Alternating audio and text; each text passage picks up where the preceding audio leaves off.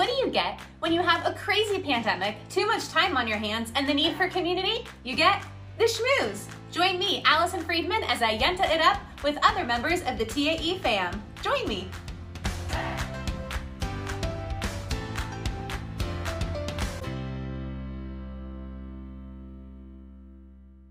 Welcome back to the schmooze. I am so excited to have here today Joel Charnick, who is a 7-year-long TAE member with his adorable family and is the director of Camp JCA Shalom. And I know we have some JCA Shalom families at TAE, so this is super exciting. You get to see Joel. So welcome, Joel. Woo! Thanks. I think it's so great that you're doing this, and it's really fun, and it's good to actually see you because I feel like I saw you a lot before all this craziness, and now I get to see you again. Yes. And that might be the best thing so far, best part of my day so far. Well, you just won favorite guest on the schmooze, so we could end right here. Thank you. That's a wrap. See you next time. Great podcast. No, I'm just so glad you're here, and I miss seeing you too. For context, our daughters were together in preschool.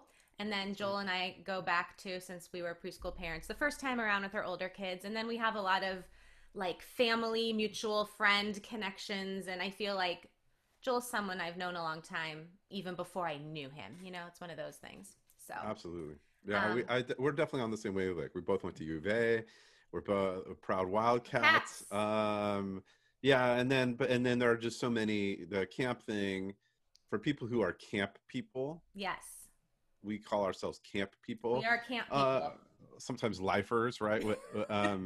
When we first have kids, like one of the things we think about is, I can't wait for them to be at camp, Totally. And you start calculating like, ooh, when is their like CIT summer or leadership summer or whatever it is, that it's called. One of the greatest things about kids, not the greatest, but one of them is you get to live life again. You get to live life again through your kids' eyes. And, camp is a little different because we are not there, and a lot of it is kind of secretive, right?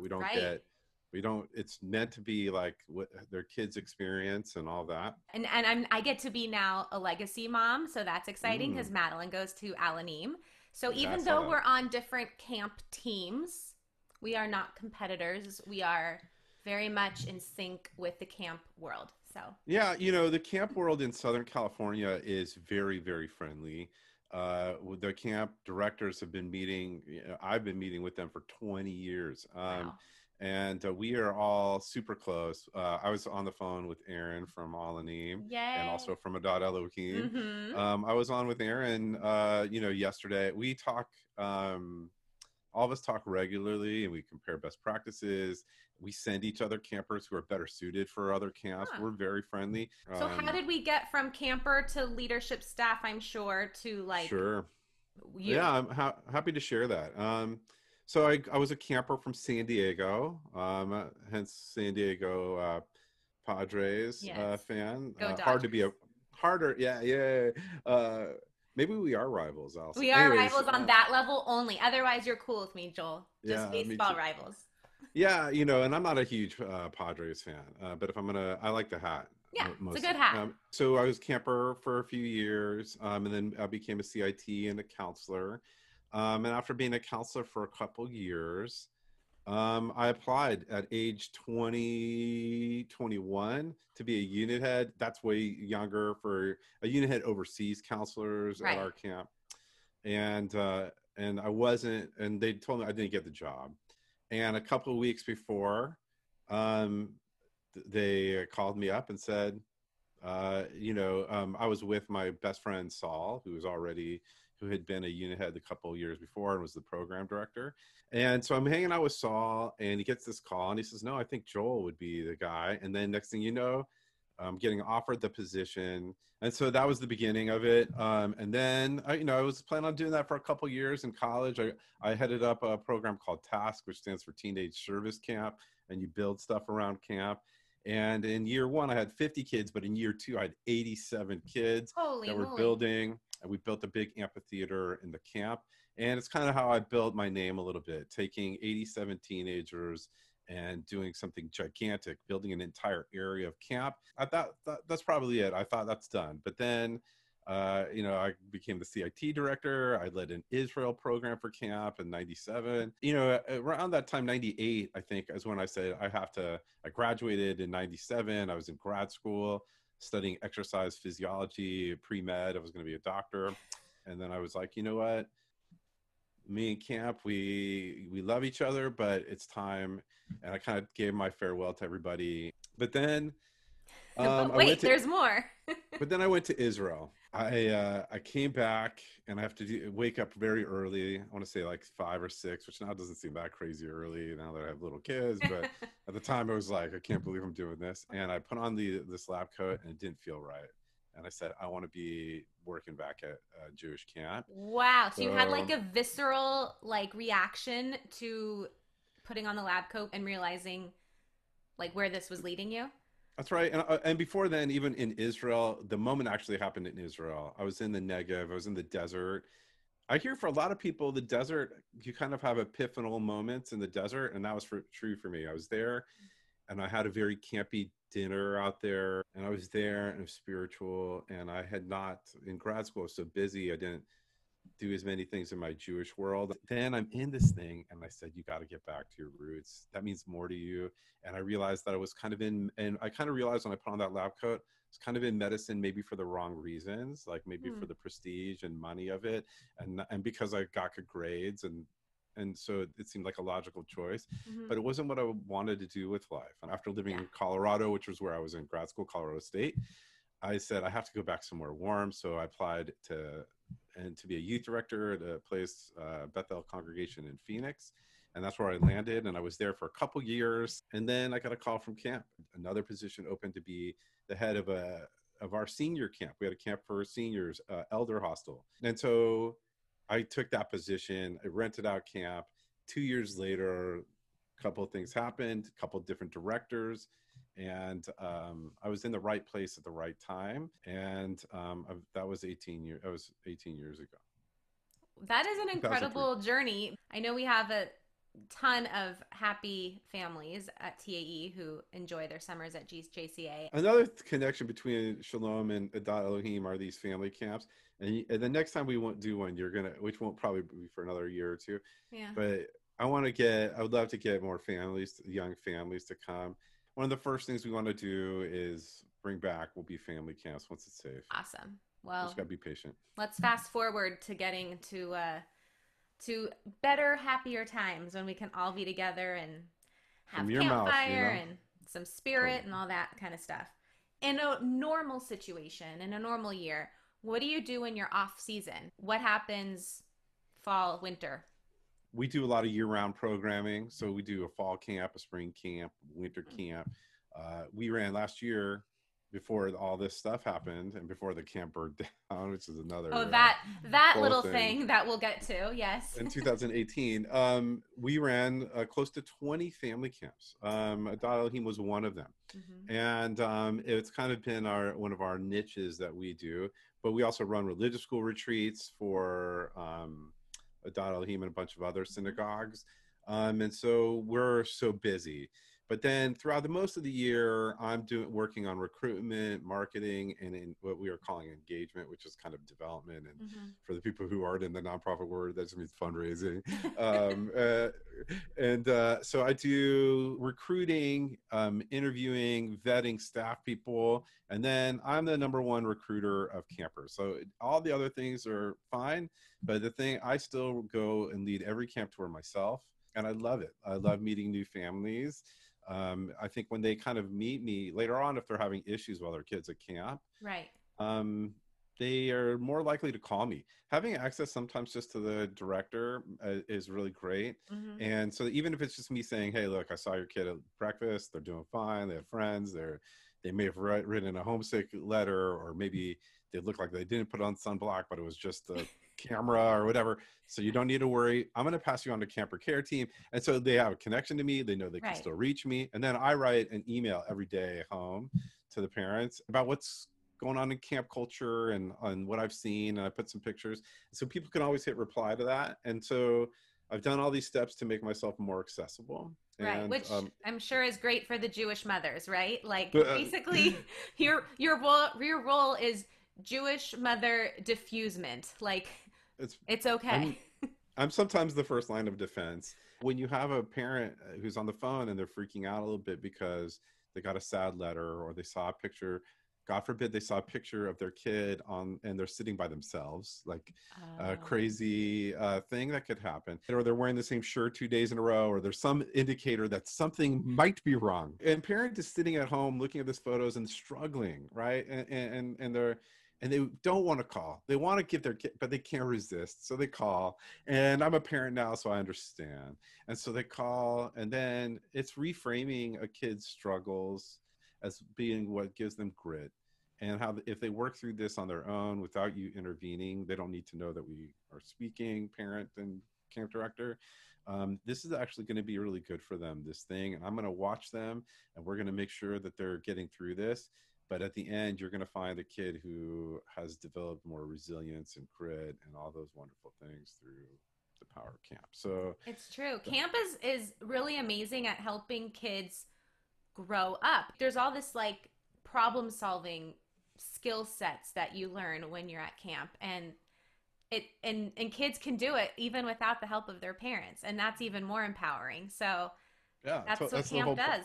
That's the point of it. Like when we promote camp, we talk about all the fun and games and Sure. friendships and all that. But actually, the struggles are part of it too, and they're part of what makes a kid grow at camp. So parents, when they're worried about those things, and is your kid going to be socially safe and emotionally safe? The answer is yes, absolutely. They're going to have struggles, and they're going to learn from all those experiences, Mhm. and they're going to do that independently with the help of some teenagers that we call counselors, right? And that whole experience is magical and wonderful. And for those, and speak to people who are alum like you and me, it's part of what shaped us to be the It's people we true. are now. I mean, if we weren't campers, we wouldn't be as awesome as we are, I think is basically the moral of the story here. What's your favorite camp meal? I love Shabbat dinner. And Shabbat that dinner. I know that's so cheesy. I know that's so cheesy. Is it I because like of the actual food it's tasty, or you just like the ambiance of Shabbat dinner? Or both? both. It's both. It's also one of the few meals where I like every single thing that's on the meal. I'm not the pickiest of eaters, but there's often things I don't eat Sure. in certain meals. But this one has, and they're different at every camp. I had them. So when our camp burned down, we went to Al Anim for winter camp. Uh, you know, uh, uh, uh, Not even a day after our camp burned down, and news came out. Josh, who was the director of Al Anim, Hmm. called me up and said, you have to run your winter camp at Alanim. I Mm. will move everything. We'll even move our own dates if we need to accommodate you. We'll even run at the same time. I will bend all the rules. You need to be. And I was like so touched. That is The amazing. day after the fire, we used Alanim's offices as our offices. We Mm. were like so close. So I got a chance to get a little Alanim, and they're famous for their apple butter. The apple butter is unreal. Yes, With I mean, challah dipped in apple. Oh my God, stop it right now. So good. that's the stuff. So ours has its own things, and it's just like Of course. chicken and potatoes and a vegetarian chicken soup. Hmm. But And then of course challah, and as you know, I'm big into challah. Yes. And so that all those things together, and the atmosphere and the vibe, and we allow alum to come to a Shabbat, so it's a chance to see old friends, Yeah. and the music, and all of it is what I got into all this for, and it's what I miss most. So that's my favorite camp meal, So Shabbat dinner. Shabbat dinner, that's when your tummy is the happiest. So I know 2018 was a rough year. Um, the fires were ruthless and they got camp. That's right. So how did that work? Did you get a call? Were you watching? Did you know it was going to happen? You knew these fires were raging. What Sure. was the moment that you realized it was over for you? I'd spoken to the fire chief earlier in the day, and he was like, "You guys are fine. It's still far enough away." And that was the night before. Oh, And we had been evacuated at 2 in the morning from our house, right. so we went to my parents' house in Simi, and I got a call at like 7 in the morning, and I wasn't sleeping very much. None of us were. No. That said, you got to get up here because we need to rescue the animal. We need to evacuate the Oh animals. The fire's on its no. way. We need the van to load up a bunch of animals. And then I drove this van up to camp, and there's smoke, and there's and in the distance you can see flames, and we're loading these animals. Um, I had to load this. We have a steer, Norman, big cow, right, like a big steer. And we had to load him into a trailer that's just big enough for him, and there's already two donkeys, Oh my and they're bringing these animals to Ventura, the big ones, and the horses we brought to Alani, like everywhere we can go. And we've organized it, and we were prepared, so we knew where they were going. But Ventura County Fairgrounds held God. Mm-hmm. the bigger animals, and so we have to wait for them to come back. And they're running into issues of police blockades and stuff coming back to the camp. And we're sitting there waiting, and the flames are coming, and the smoke is everywhere, and it's coming, and we're waiting and waiting and waiting. And I sent almost everybody away from camp, but a handful of stayed back to rescue animals. And we're grabbing rabbits and Mm. whatever. And we loaded most of them before I got there. And then this trailer comes. We put two donkeys in it, and we realize if we don't get Norman out of here now, Norman's not going to make it. Oh gosh. It's probably going to happen. So 10 people, I think, were what's left. All of us pushing this gigantic steer into a trailer. And then as we're leaving on that ride down, there are flames on the hillside. And you could feel, it's one thing to see flames. It's another thing to feel the heat. It was very nervous. It was a nervous moment because I started thinking about my kids and my family, and was this smart to stay so long? And luckily we all got out. But that's when, at that point, I knew there's a good chance the camp's not going to make it. Mm-hmm. And then nobody could hear anything for 2 or 3 days. And I got a call from a camp parent who dad is in Ventura County Fire. And he, after fighting fires for 48 hours straight, drove by camp to take a couple videos for us. And he was the first one who kind of said, yeah, there's very little around still. And then we have another guy who is a photographer for the Associated Press. Got some amazing photos. Wow. And so then we knew. That's how we knew. Yeah, for real. And He had so taken. since then, it's been a puzzle, I'm sure, of figuring out how to rebuild, where to hold camp. I know you held camp in a different property, and Yeah. it was successful. Yes, it's the power of camp. People who run camp have this feeling that it's not associated with a place, Right. and that it's much more than a place. And that is 100% true. So we ran it out of this Korean Presbyterian retreat center, not designed to be a camp, but we made it camp, and we built buildings together. Right. And for us, it felt like camp. And I remember a couple of my staff people came up to me 3 days into the experience at Gold Creek and said, they just said, Joel, look outside, man. It's camp. Oh. And it had, we had to build a tent for all of us to eat at the same place. We had to do all these crazy things to make it feel that way. Right. But then it felt like another summer camp. This was a place that reached out to us, right, and was there for our time of need. And what a great lesson for our kids. Totally. And maybe one day we can pay it forward to another organization. Also, another thing about it, there were big crosses everywhere at the camp, right? And we joked, the cross is actually a T for Torah. We always were like, T for Torah. Maybe like there's a big cross on the hill that's lit up 24/7. And it was like T for Torah, and that just became like our camp. And they were fine with that, by the way. They like our humor. They like get along with us, and they're totally amazing people, and who taught our kitchen staff about Korean, like kimchi and Korean dishes. And there was some really cool. We will bring in some Korean flavor in Tar Camp for perpetuity because of this moment. So we made it happen, but it was very hard, and still hard. And not knowing, and we're designing with architects now an entire new camp that's going to be the most inclusive camp that we can imagine, most eco-friendly camp we can imagine, and that's an opportunity that probably would not have happened without the fire. Silver lining. Yeah, so there's a lot of those silver linings. We still have to raise money for it, and we still have to do. There's still a lot of challenges. I'm still very hopeful. I really think it's going to be a state of the art place that that the community will get to enjoy, and I'm really looking forward to that part of it. But it has been that and the pandemic have been very, very challenging. Yeah. And at times I've been brought to emotion about that many times about, and in some ways the pandemic was even harder because we still ran camp after a fire, right? And it took everything we had, like all the resources we had, all the ingenuity we had, but we could overcome it.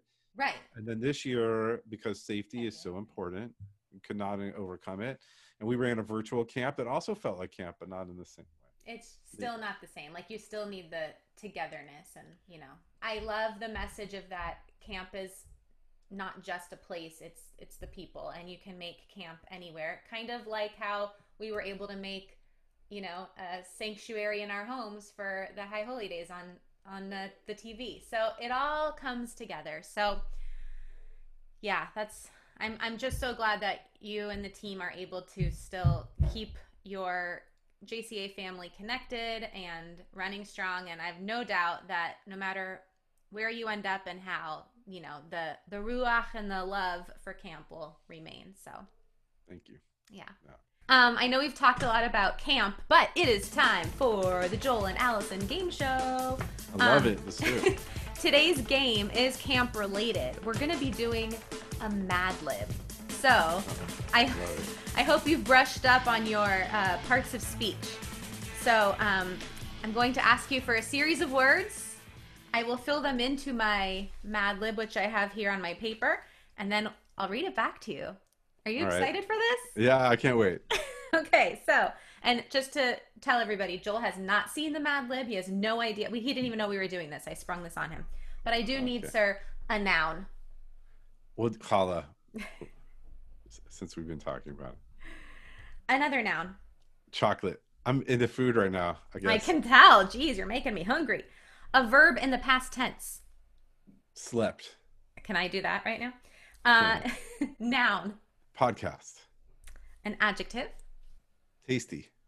Another adjective. Sleepy. You are in a mood. I don't know what's happening. I'm just going. Another noun. Baseball. This is going to be ridiculous. A noun. Torah. Oh, this is exciting. An adjective. Interesting. Plural noun.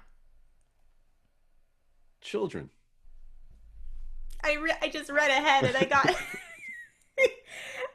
adjective. Disgusting. And another plural noun. Shoes. A plural noun. I'm trying to think of something that's like Jewish related a little bit. Candles.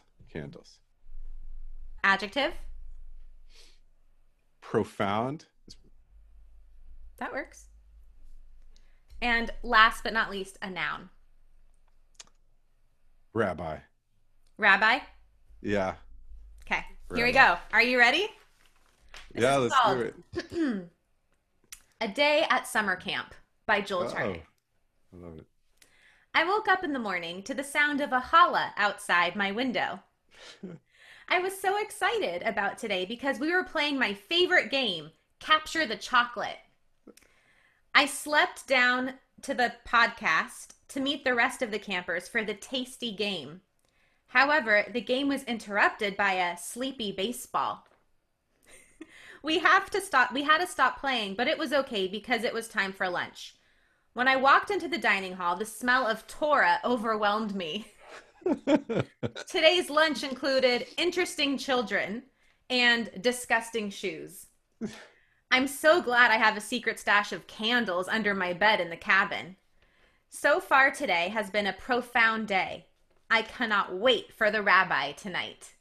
That's great. That's so funny. And I that's love a it. day. That's exactly how it works at JCA, right? Yeah, the smell of Torah is overwhelming in the morning. That was great. Well, thank you for humoring me with that. I do love a good Mad Lib. Did you write that? That was so cool. I might have amended it from another Mad Lib, but I created that for us today. You're so creative. That's Thank awesome. you. your challahs are now probably world famous. I mean, if anybody if anybody here is friends with Joel Charnick on Facebook, you will see that he posts these pictures of the challahs that he bakes, and it's not just that they're pretty and they're braided and nice egg wash. Like he creates. I'm sorry if I'm like embarrassing you, Joel, but like he Yeah. creates art first of all with the challahs. They're so elaborate, and then he creates these like recipes, like these. It's almost like Top Chef of challah, like it's Top Chef. You, you I like love you. you find like the craziest things that I'm like, really for a challah, and then you make it happen. What there was what like the Heath bar, like butterscotch, whatever. What you did I something do a lot of different. I did a s'mores one s'mores recently. We did challah. a yeah. So by the way, we give one away every week. Tradition is to build two, is to make two, and that's like so. I like to teach my kid. Hol is a teachable moment, so my Totally. kids. And then we were eating both, and we were putting on some pounds. Oops. So we came up with the idea of giving one away to a neighbor every week. And then also, I'm going to be baking them as a benefit for toward the summer camps, which runs, Mhm. um, for all the Jewish camps in Southern California. It's a bike ride. That raises $1 million almost a year for Jewish summer camps for families who can't afford to go to camp. So I'll be baking them, and then people can make a donation, and if they make a donation of any size, I will meet them at Triumphal Park, and they can pick up a contact-free challah, and I'll even let them choose a couple of ones. So there's a chance for people to taste this. You can support a lot of different. I don't care who you support. This is not just you can support my team, Joel. But if you have an affiliation with a camp or something like that, you should support that camp, and I'll still bake you a challah. For me, it's more about obviously the cause. Although I do need to raise a certain amount of money as a rider. Hint, And if you want to hint. be in the ride, though, you can. It's virtual this year, so you don't even have to leave your house, and you can do that. It's $500 to be in it, but that money all go 100% of that goes to kids who couldn't afford to go to camp. So if you've ever been to camp and it meant something to you, if you can find, every camp has a team, and so you should support it. And there's like a thing that'll say you donated, Right. and you don't have to put how much, and just send it to joel@shalominstitute.com. I will be posting on my Facebook, and people can just reply to that too, or you can DM me. So any of those ways, Perfect.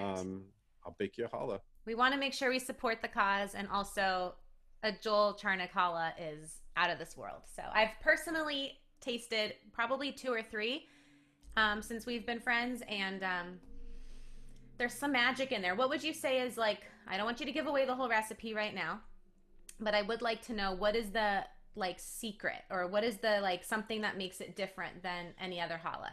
Well, mine has a little vanilla in it, so that's one thing that makes it a little different. I make mine in a bread machine, and the whole process of making a challah takes me maybe 15 minutes. That's like actually my biggest trick.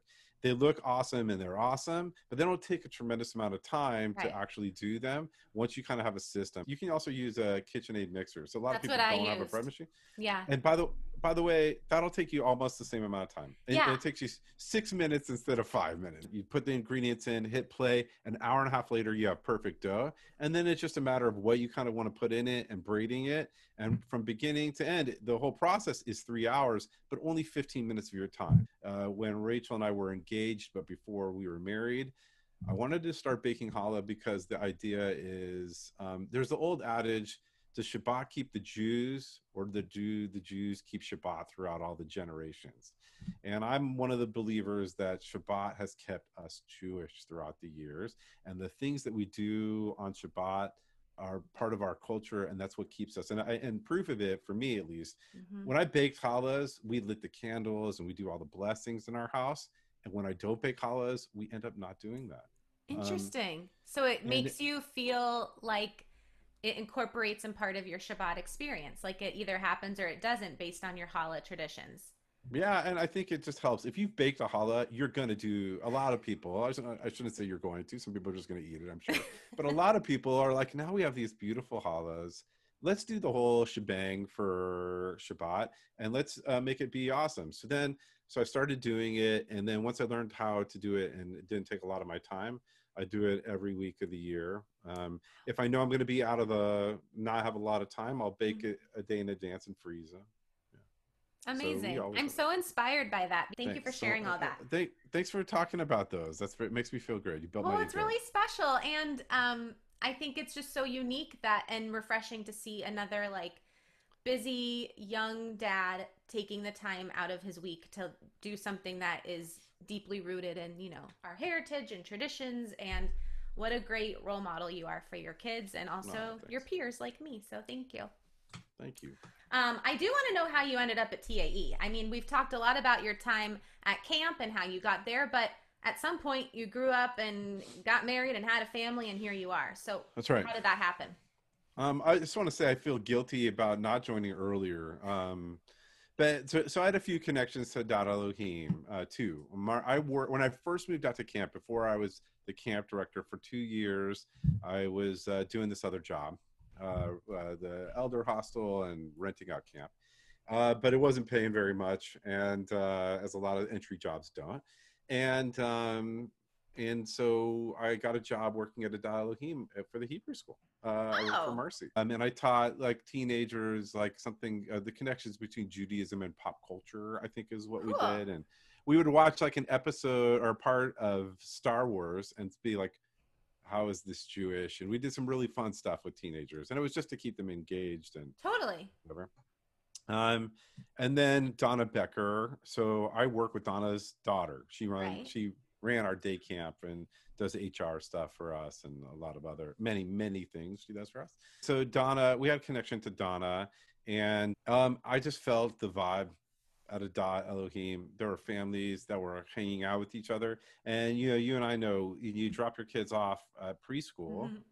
you sit around and hang out with other Right. parents, and it's built for that. There's this tree in the middle, the classes are built around the outside, you sit and you hang out in the courtyard, and that design is brilliant, because then it builds community, something we are lacking in the pandemic world, in a terrible way. So I saw that, and that's what pushed me over the edge. So then we got a vibe. We went to the services. I think it might have been Rabbi Diamond in those interim years Yeah. that we Mm-hmm. saw, and I watched how people put their arms around each other. It's so And camp, right? Isn't it super campy? yes, and I've also said many times, I'm sure a lot of people feel this way. If there was a synagogue called Camp that just did kind of camp Shabbats and stuff like that, I would join that congregation, right? Like maybe you can. 100%. And so this is the closest I felt in, to something that was very campy. The way Mm-hmm. people put their arms around each other, the way they always have people like during services go and introduce themselves to Mm-hmm. people next to them. There were so many little things that I really loved, that weren't always part of my synagogue history, Right. which was a little bit more formal. In this last thing that they did for Rosh Hashanah, How I was amazing. moved. I was moved to emotion from my couch. I It know. was that good. I have I been know. meaning to write them an email. I'm going to. Sorry, Cantor guys, Shoe when you see Care, this, Cantor, or Rabbi Diamond, Joel's telling you right here directly. Take it I am away, Joel. telling you, I Here's your was chance. moved to. It was so good that I was brought to emotion. It was so well produced. Um, I know sometimes we do things, and we wonder, will people appreciate all the time and effort I put into this? And I am telling you now, as just a congregant, we sat in my living room, and I was wondering, how is this even going to be? I know. We're going to watch some recorded thing for God knows how long. Is it going to resonate? Ugh. And the whole choir and the band actually was, and how the video and the editing and whoever did all that, I think a lot of it was the cantor. It was a lot of Cantor's vision. We also had a congregant, Ricky Kreitman, who edited a lot of the video as well. And then Okay. with Stephanie Straja's direction of everybody knowing, and when you're watching, because we watched enough of these like Zoom, collaborations over the last 6 months. Like how much work goes into it because everybody had to do their own individual things, and Stephanie is in her home, like doing her direction, to to a nobody, camera. Yeah, to a yeah. camera. Oh my God. So And but it they don't have that energy of all being together, which is so important for any kind of music group. And but it it was didn't top feel notch. that from home. It didn't feel that way. I It know. felt I was with everybody Hmm. together. And I just have to like I can't give enough kudos. I can't give enough compliments. The only way they could understand how I feel would be to go into my brain and feel the emotions I feel for it, because words don't do it justice. It was that good. I can't wait to be around people again, and I can't wait for that experience. Totally. But shout out to you all. And then we did the kids service too Yeah. later on. That was I fun saw too. you, we chatted. I Yeah. saw and so and that felt they did something remarkable. They did something remarkable, which was they made a virtual experience feel like not a virtual experience. I It know. felt like we were there, and it felt so good. And I'm not just saying this. I really mean it.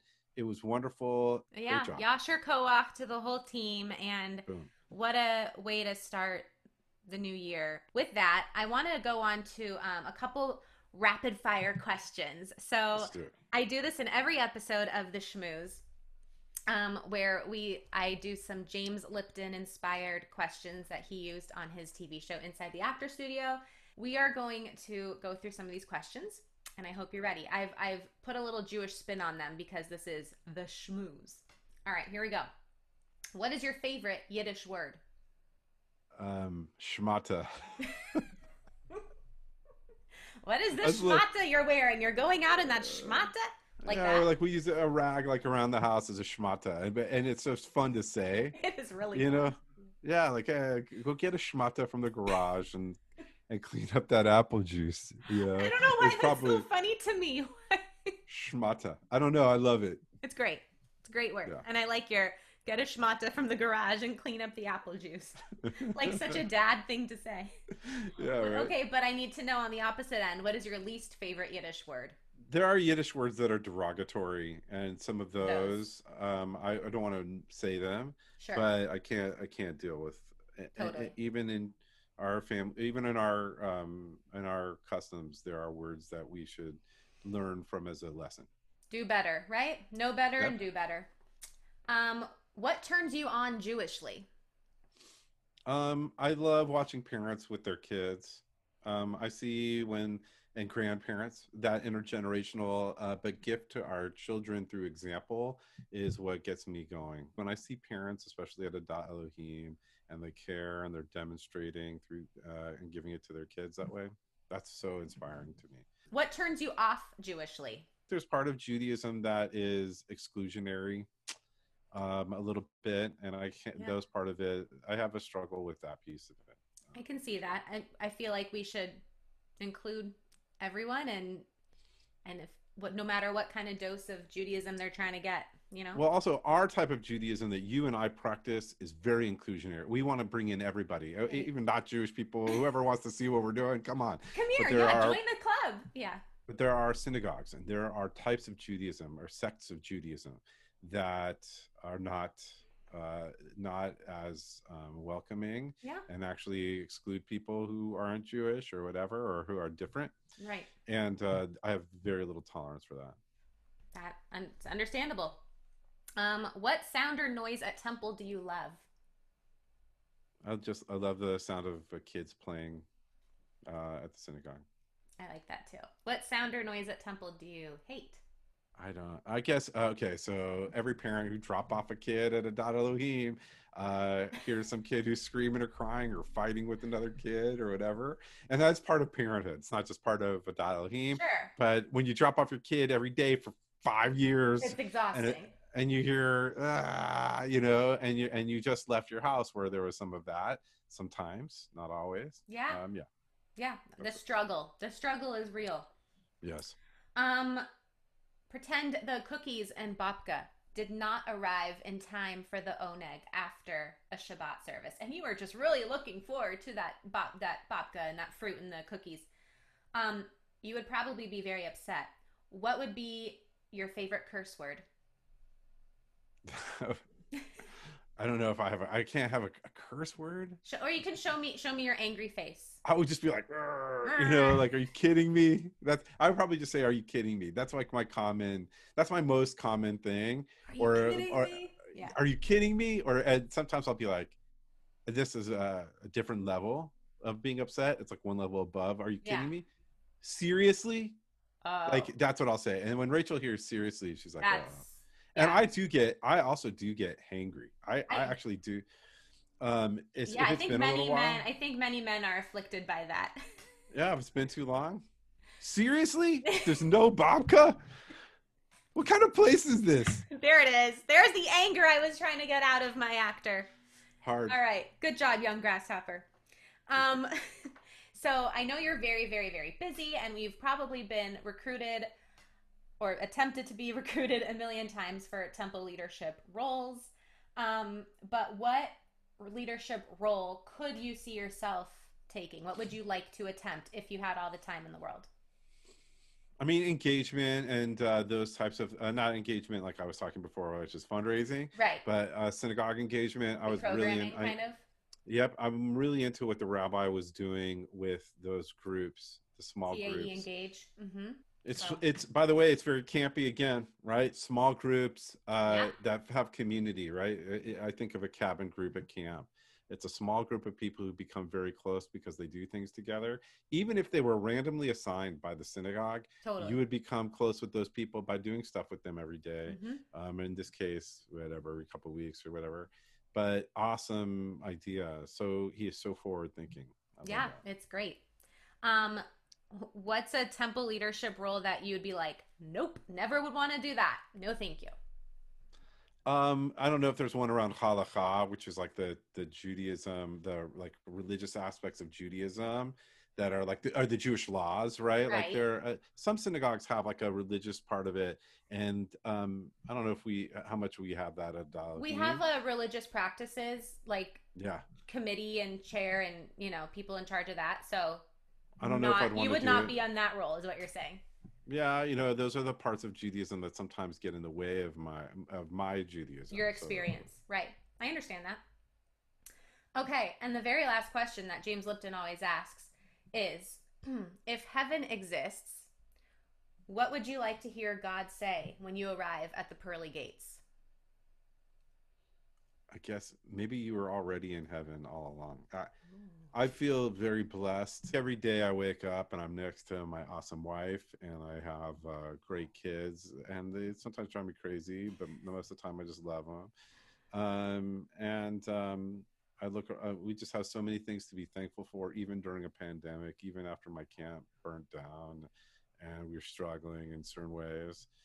I can look out the door and see so many things to be thankful for and appreciative of, and it's hard for me to imagine things a lot better than what we currently, even in these tough times, better than we already have them. So maybe that's it. That's a great answer. And that's such a Yeah. great way to think about it, that maybe we're already here instead of wondering about, you know, I know that there are all different kinds of thinking, and it's not heaven is not necessarily a part of like Jewish life. And that's the one question that I didn't really alter for Jewish relevance. Sure. That's actually his question, but it is a just when you're thinking about life in general, you wonder like, am I making the best of it? Am I doing the best? And instead of wondering what it will be like when you're gone, do it now. So that's a really inspiring way to think about it. That's Well, beautiful. I find you very inspiring. I know we're coming down to the end of this. I just want to start something where it doesn't exist. Also, you and Brian are so selfless with regards to how you relate to Da Elohim. You put your heart and soul into all the projects that you do, and it's apparent. But also, I think there's a selflessness that you exude um, when you do projects like this, because you're doing it because of your love of community and your love of Judaism and your love of the synagogue and the place. The podcast itself is so it's connecting with people. It's using your extrovert side of you. It's It's probably too off the much of charts. me. No one needs to see this much, Allison. And but it's so inspiring and a good example to so many people. don't wait for other people to do stuff. Just do it. And It's that's true. what you do. Well, the check's in the mail, and every time someone watches an episode, you get residuals for, you work that into your contract. So It's from the heart. I mean it. thank you. I That's very mean nice. But you are right. Like, I think everyone should find the thing that they love and just do the thing and make the thing. Like, as my intro to the show says, I had a lot of time on my hands and I missed talking to people. And you and I would not be otherwise hanging out right now because life is crazy. But we made this appointment and here we are, and it's really awesome. And I'm excited that I feel lucky and almost like, do I deserve this, to get to talk to all of our TAE friends and then share our conversations with the community. So it's really fun. You're a natural. You're a natural. Thanks. I just want to say thank you so much for being my guest on the Schmooze today. And I'm wishing you a happy new year to your beautiful family. And I'm just so glad that we're friends and fellow Wildcats and camp kids. Go Cats. And thank you so much for being here. Thank you. The best part about this podcast is getting to see you and spend time with you, and kind of catch up with you a bit too. I miss that part of it, and it was great. And again, I'm inspired by this thing. Thanks. I'm inspired by it. Yeah. Joel, where can we find you? Do you have any socials that you want to share with us? And Sure. tell us about your podcast for JCA Shalom. Yeah, I'll do that. So you can find me at JCA Joel on Instagram, and I'm just Joel Charnick on Facebook, and I would love to add the Elohim people because it's fun to be connected to all of you. We have a podcast from the camp, and it's all camp related stuff about things that happen at camp and how they impact our lives in that outside of camp, right? That's part of the camp experience. It's not just held in the camp gates.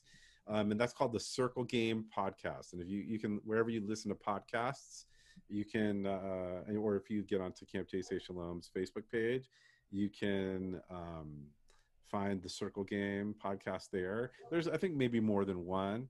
And the Circle Game's after a camp, a song that a lot of us love about seasons going around and round, and this, and the cycle of life. And camp is about that. So, give it a listen, especially if you're interested in camp stuff. Love it. Yeah. It's so much of who we are. So thank you again so much. Go find Thank Joel. you. Go bake a challah. And Yes. we'll see you next time on the Schmooze. Bye. Bye.